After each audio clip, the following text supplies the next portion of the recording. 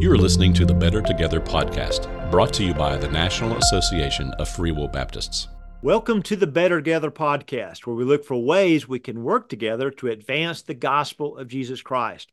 Today we have with us Dr. Daniel Worthington. He's the director of the papers of Abraham Lincoln at the Abraham Lincoln Presidential Library and Museum. And so Dr. Worthington sees things that no one else has ever seen that Abraham Lincoln wrote and handled, and we thought because it was President's Day, it would be just a great thing to get you to stop by, Dr. Worthington, and share with us today. So thank you so much for taking this time to be with us today.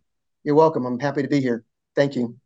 So we talk about President's Day. We talk about the different presidents we've had all through history. And a lot of people will talk about Abraham Lincoln and they'll say, really, they think he was the greatest president that we ever had. Where do you place Lincoln really in our history? Well, I would say that Lincoln is probably the greatest president. Certainly, there are arguments to be made for Franklin Roosevelt as being very close to Lincoln, and certainly Washington, George Washington. Each of those men had unique challenges. Of course, Washington had the challenge of creating the country out of the Constitution, and Roosevelt faces the challenges of the Great Depression and the World War II. But Lincoln really faces some unique challenges for some number of reasons. Lincoln is, unlike Washington and Roosevelt, Lincoln is largely although he's well known politically, certainly in the country, his term, and he only really served on a federal level for 2 years in Congress in the 1840s. He was a legislator in Illinois, so his legislative period and his governmental experience was very limited. And he gets elected, and almost as soon as he gets elected, we have a secession of 7 states who had promised to secede from the Union if Lincoln was elected, despite the fact that Lincoln assured them that there was nothing to fear from him being elected. So Lincoln faces what would be an existential crisis for the Union almost as soon as he gets elected. Lincoln is also faced in a certain sense that he has to wait to become president. So all the events that occur between November and March of 1861 are out of his hands to a large extent. And Lincoln does not really involve himself very much in trying to prevent secession from happening. He just doesn't feel that's not his job at that stage.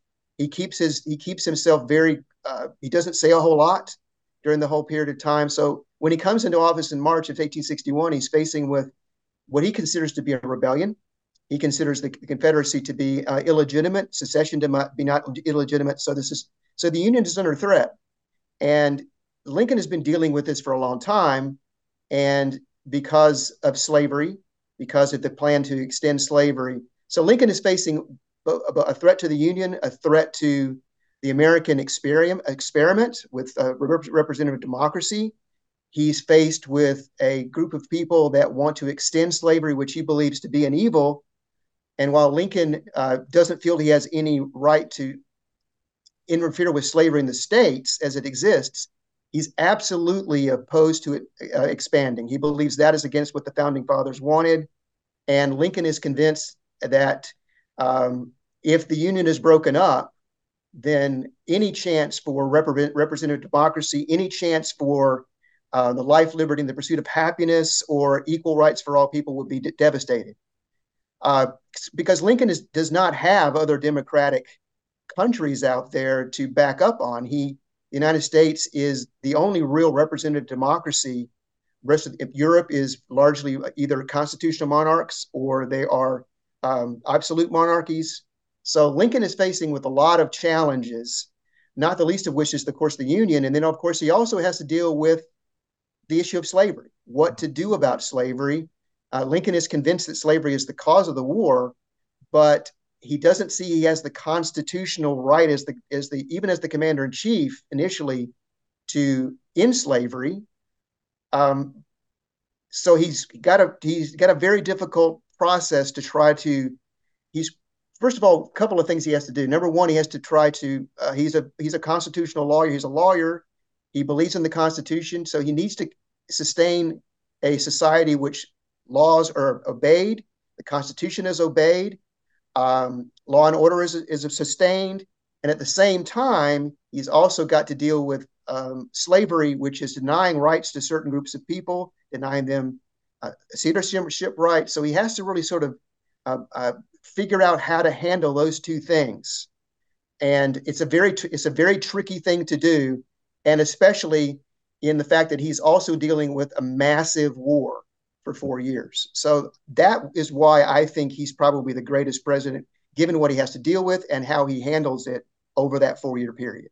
So you're saying, in his mind, and probably it was the case, if America falls, if this experiment ends, there's no other real example at that point Right. of democracy, and so he knows that.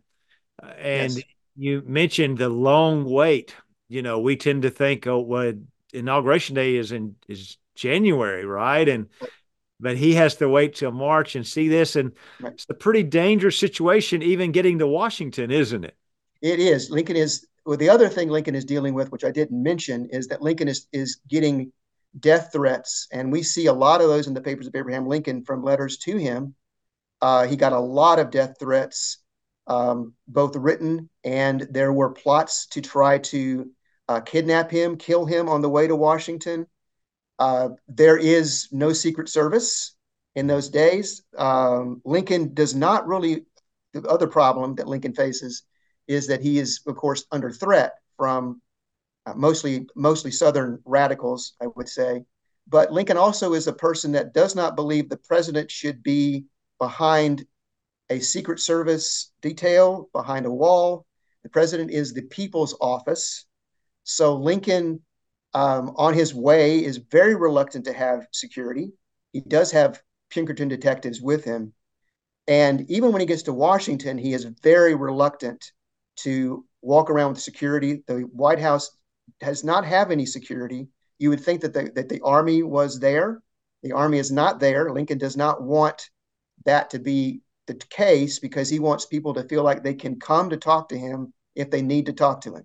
So the White House is, I always say, is wide open in a sense. So yes, he's under threat too. His physical danger is being threatened constantly, and there are plots to, of course, eliminate him if they can during the war and even before he gets to Washington. So yes, you're correct.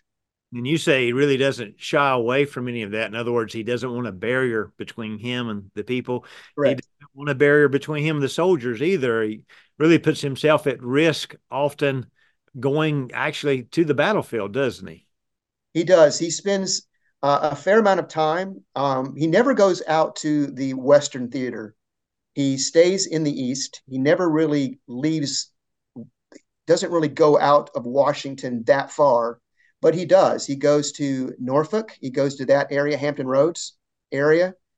He actually is the one that sort of pushes the Union Army to capture Norfolk because he said, "Why don't you just go in there and do it?"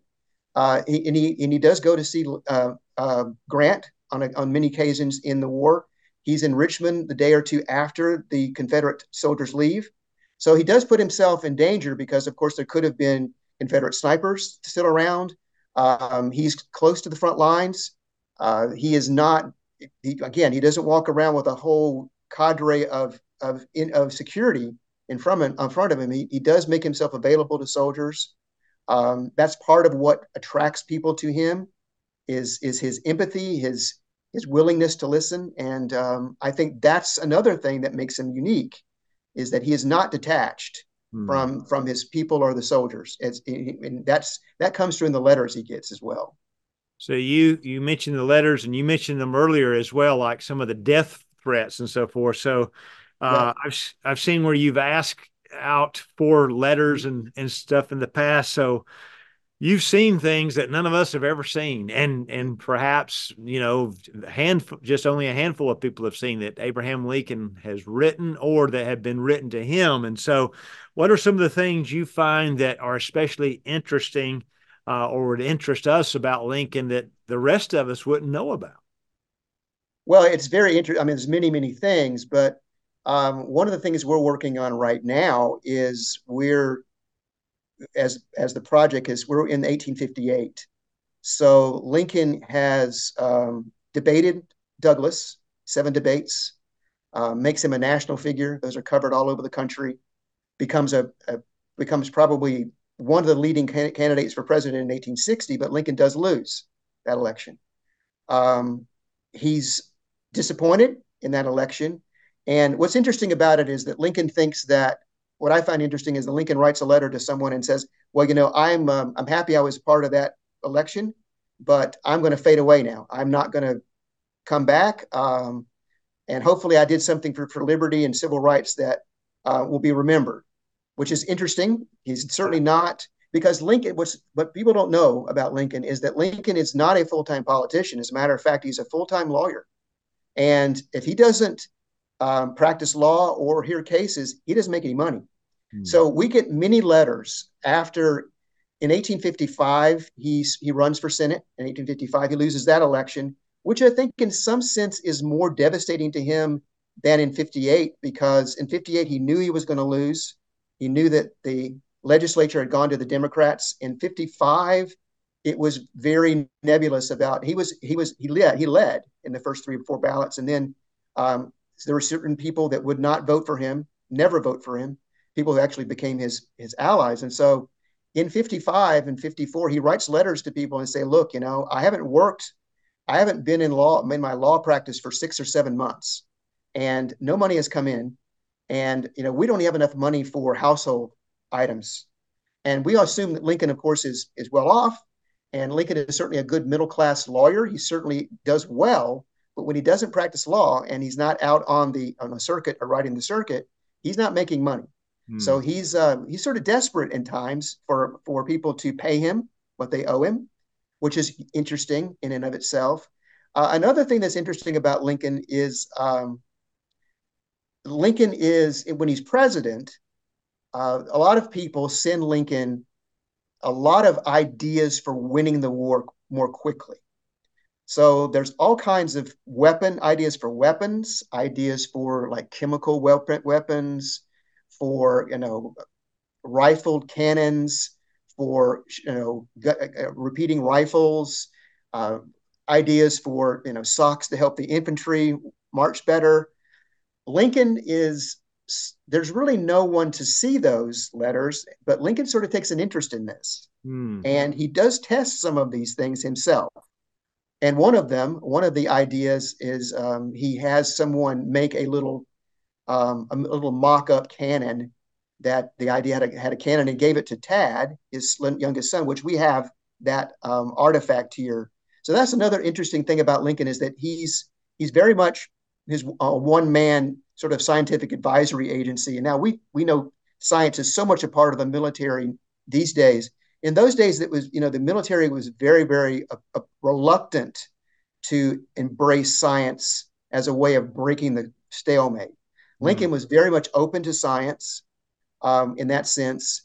And, another thing, the third thing I would say, is that Lincoln's tenure wasn't just about the Civil War. It was also about some legislation that he and the Republicans had wanted for many years, that sort of set the stage for the post-war sort of explosion in the industry, passing the Banking Act and creating a national banking structure was one of the things they did. The Homestead Act, which encouraged people to move out west, and that was a huge thing after the war. And then a third thing is the Land Grant Act, which encourages engineering and agricultural colleges. That revolutionizes American higher education, and we still have land grant colleges today, and they are at the center of engineering and agricultural research. University of Illinois Champaign-Urbana is a land grant college. So those are things that not many people know about Lincoln. Yeah. Now, of course, when he's in the White House, he doesn't have to worry about money too much.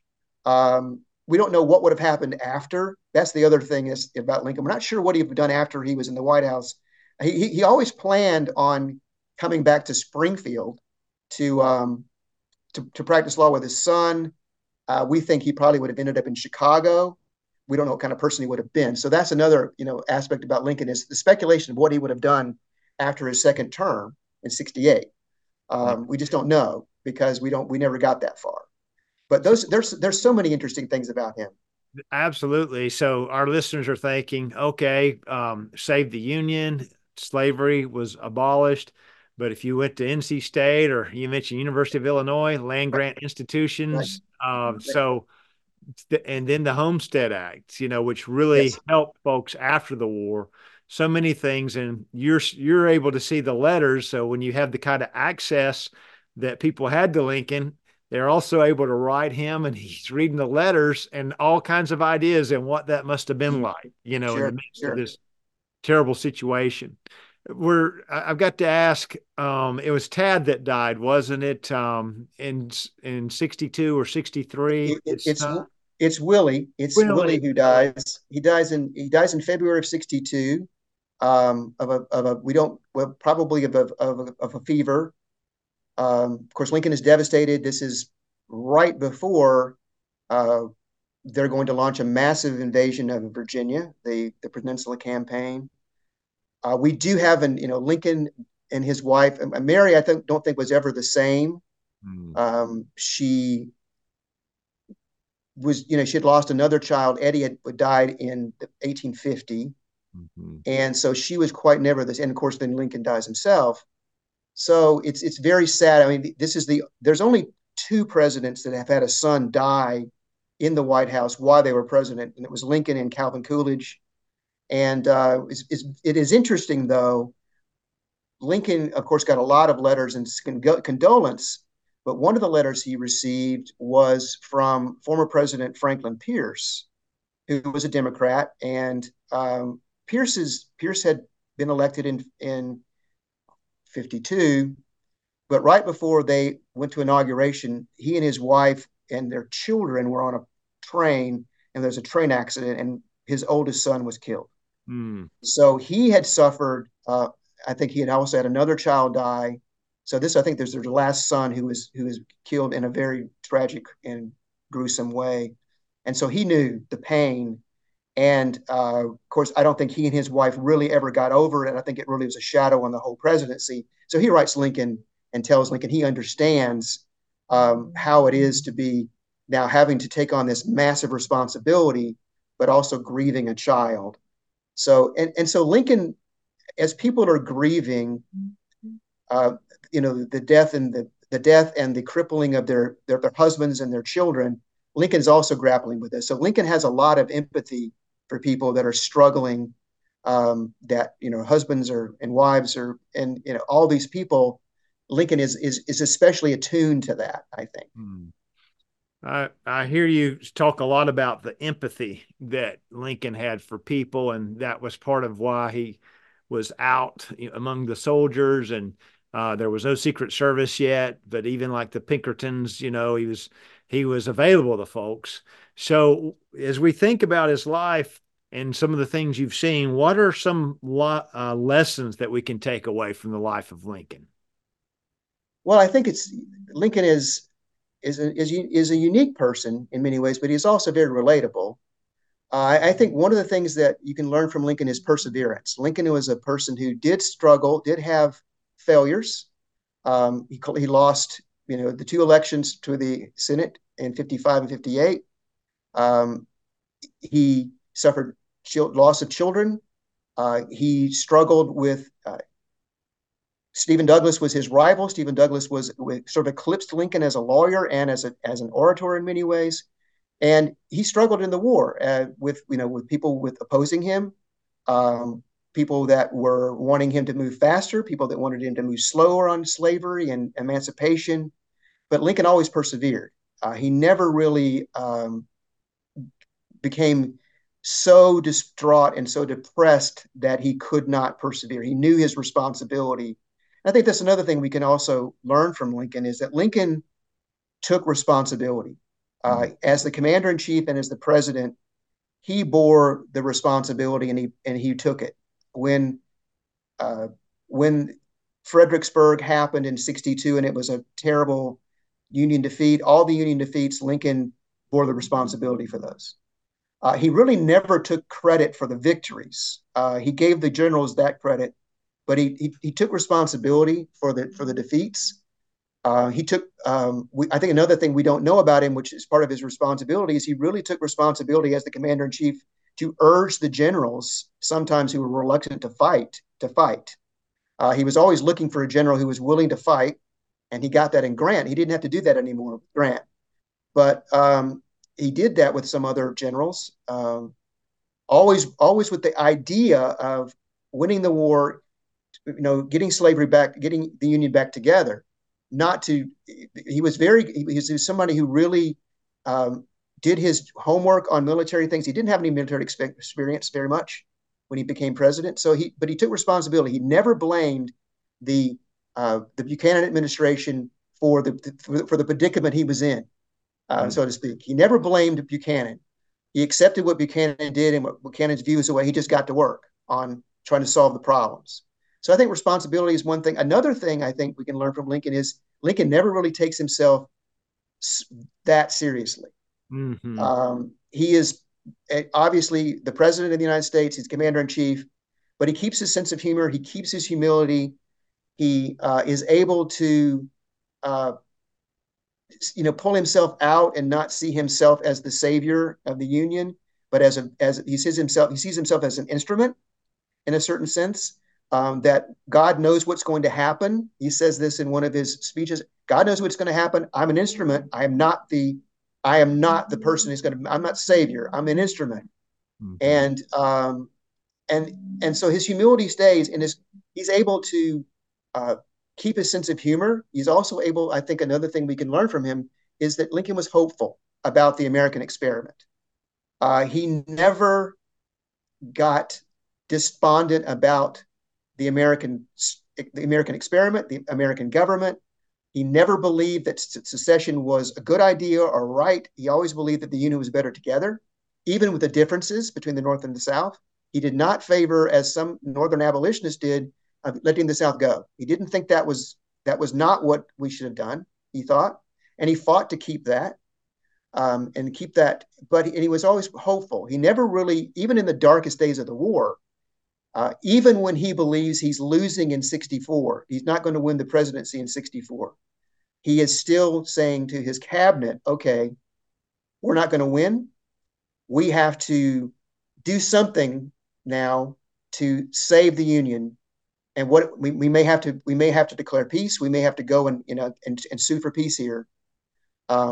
He hopes to win, but he's realistic in saying that he might not win. But I think he maintains that hope, I think.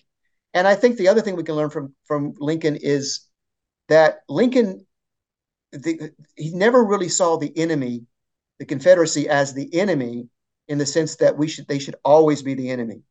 In his final second inaugural, he is preaching already reconciliation. He's preaching that we're brothers and sisters. He's also preaching that we're equally responsible for slavery and equally responsible for the war. This is God's punishment for us. And if the war has to go on until we, every lash and every drop of blood is paid for, we might have to do that. I don't want to, he says, but he knows that there's going to come a point that we're going to have to reconcile with the brothers, and we have to forget the past. And I think that's one of the things he says we really do have to, put on that olive branch to each other. Now, what would Lincoln have done when the South is in Reconstruction is attacking African Americans that are freed? I don't think Lincoln would have stood for that. Mm-hmm. But we don't know what would have happened there. But I don't think he'd have stood for that. I don't think he would have allowed the war. By that time, Lincoln is convinced that slavery must end for the Union to be won again. And so I think those are things that we can learn from him for sure. There's so many other things, but those are the things I would say are some of the top things we can learn from his life. Well, those are some great things. I mean, and that's what made it possible for really the Union to be saved. Yes. You mentioned he thought he was going to lose, in 64, just how odd it is. He's running against one of his former generals, right? Meade. Mm-hmm. And is all this true that he would go to meet with Meade and wait for an hour and all that? I mean, Yes, yes. I mean, that's another thing you can learn from him. I mean, he would uh, he tried to work with him. He worked with people that were opposed to him. mm-hmm. A lot of the generals that he met with were Democrats. Meade and McClellan and all those were Democrats. And but he said, okay, I'm not. I don't mind who. I don't care who it is. I just want to. I want to preserve the Union. Right. When people were saying that Grant was drinking to excess, he said, well, if Grant's performance is the result of drinking to excess, then we should give other generals some liquor. Um, Because but he wanted a general that would fight, didn't he he? did. He wanted a general that would engage the enemy. And Lincoln, I think, comes to the conclusion that we have to defeat the Confederate Army. That's what Grant comes to the conclusion. We have to defeat the Confederate Army to win this to end the rebellion. And they were right. And so I think we learned from that is that Lincoln is willing to compromise to a certain degree. He's also willing to grow. Lincoln does not start the war with the idea that this war is going to be a war to end slavery. It's a war to preserve the Union. Gradually, though, as things go along, he sees that in order to preserve the Union, we have to end slavery. It has to end.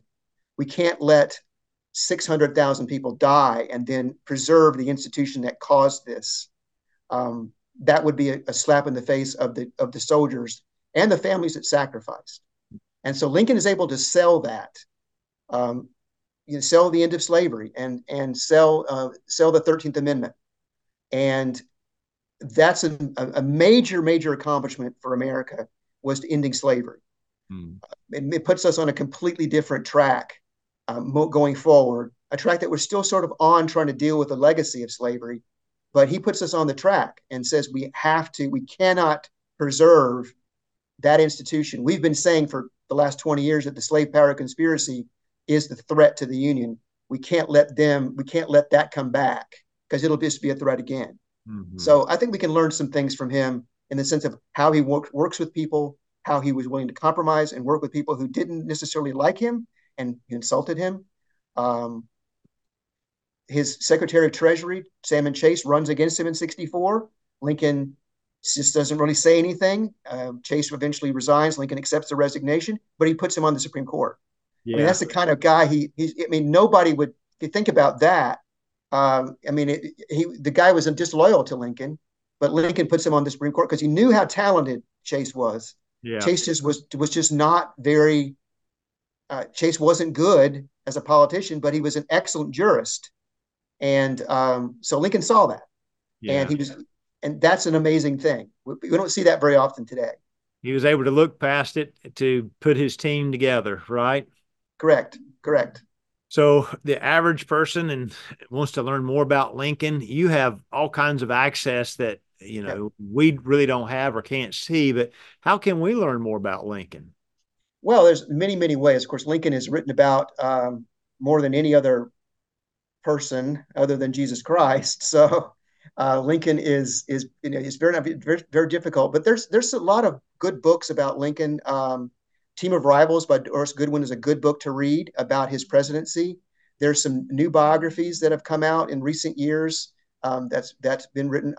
There's a recent biography that's been written that's won the Pulitzer Prize. That's a good book. There's a lot of good books. But if you want to see Lincoln sort of in the sense of what he does and what he writes and who writes him, you can always access our product, which is the papers of abrahamlincoln.org. And that we're published documents up to 1858. So you can see the documents. You can see transcriptions of the documents.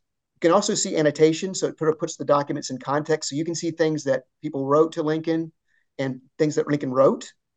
Another thing that's really interesting that we have is the Lincoln log, which is Lincoln day by day. Now that follows, so basically the Lincoln log follows Lincoln and what he does every day of his life that we know where he was and what he did. That's at the lincolnlog.org. that's really useful for people that are not really initiated to Lincoln yet, and they want to know about, was he in my town? Did he, did he come to a certain place in Illinois? Now, Lincoln doesn't travel very much. He's not a big traveler. He goes to Kentucky and he goes to Kansas and he goes to Michigan and Iowa and some places like that. But you sort of get an idea of what he's doing every day. You get an idea of the people he's talking to who come and visit him in the White House, and you also get an idea from the letters too, who's writing him. Um, and so another source that people can use is the law practice of Abraham Lincoln. If you're really interested in Lincoln's legal career and his law cases, you can go there and look. And there's just so many other resources. The Abraham Lincoln Presidential Library and Museum also has a very good page on Abraham Lincoln. And we've done some really good work on the Gettysburg Address. We own one of 5 versions of the Gettysburg Address here. Wow. And it was purchased in World War II by Illinois students, putting in pennies and quarters and nickels. And I think they raised about $10,000 during World War II. And then Marshall Field of Chicago gave the remaining money for that. So we have one of the 5 copies. There's another one in the White House. Most people know the one at the White House. So we have the Gettysburg Address. So this is a good resource to also learn about Lincoln as well. And if people are in Springfield, I would encourage them to come to the Abraham Lincoln Presidential Library Museum. We have the museum is here. Lincoln's home is here, which is where he lived, his only home that he owned, where he lived before he went to Washington.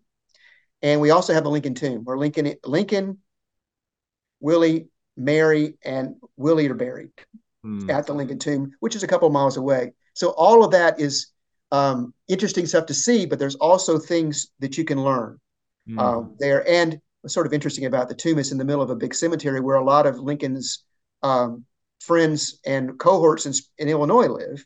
Not live, they are buried there. So you can learn a lot just from going to those sites and going to books about Lincoln. So I would encourage people, if they're really interested in Lincoln, and if you have a relative that you think may have written Lincoln, and you want to know, you can always contact me. I'm at the Abraham Lincoln Presidential Library Museum. You can contact me, and I'll be happy to look for you. We have a really nice collection of papers here that are Illinois related. So if you're Illinois related, but we have about 100,000 documents in our database. So we have everything. We have the biggest collection of Lincoln stuff you can imagine. And we've done a lot of work in trying to figure out what Lincoln's up to. Especially if you're interested in Lincoln's early life, we've done a lot of work in his early life about his period in the legislature here in Illinois, where he really sort of does a lot of interesting things. And he's really involved in a lot of Whig and early Whig politics and things. So those are some ideas I would say. Lincoln is not hard to find. There's interesting things. Something about there's a lot of stories about Lincoln that probably aren't true, and he's probably the most difficult person that way because there's so many stories about him. But we try to be as accurate as we can and as honest as we can and truthful as we can about him. We don't try to hide who he is or what he was.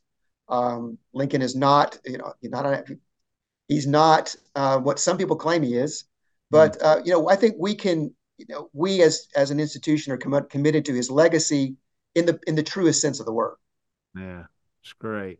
Well, you all do some great work, and our folks could take a look at it if they go to presidentlincoln.illinois.gov, right? And correct. Can get access. I think get access to your archives, and really, if you're in the Springfield area, stop by, see the Presidential Library and Museum, and not too far away, there's the graves there of President Lincoln and some of his children and Miss Mary Todd Lincoln as well. So it's just a good opportunity, isn't it, Dr. Worthington, to pick up on some history and be able to be in the place where Lincoln spent so much time. Yes, he spent pretty much. Lincoln lived in Springfield from 1837 to February 11th, 1861. He left Springfield that day to go to Washington, and he would do a circuit that he would speak, and then he would do the same circuit when they brought him back home to be buried here in Springfield. Mary insisted that he be buried in Springfield. He could have been buried anywhere he wanted, clearly, but so they came back the same way. And we commemorate those things occasionally. We commemorate his death and his burial with ceremonies, and they've done a lot of work at the cemetery to sort of recreate the entrance where he came in 1865, and that cemetery is still still there, and the original holding cell before they built the tomb is there, and so there's all kinds of interesting things there to see, and it's also in Springfield and also Springfield as well, and so also the other sites as well. Well, you've shared a lot with us. I could talk with you all day, my friend, but this is real helpful to us, especially on a special day like President's Day. And thank you for taking the time to share with us today. I really appreciate it. You're welcome. I'm happy to do it anytime. We want to thank you for taking the time to listen today. If you know someone that would benefit from this podcast, please share it. Remember, every little thing, it really does help. It really does matter. We're truly better when we work together. We're better together.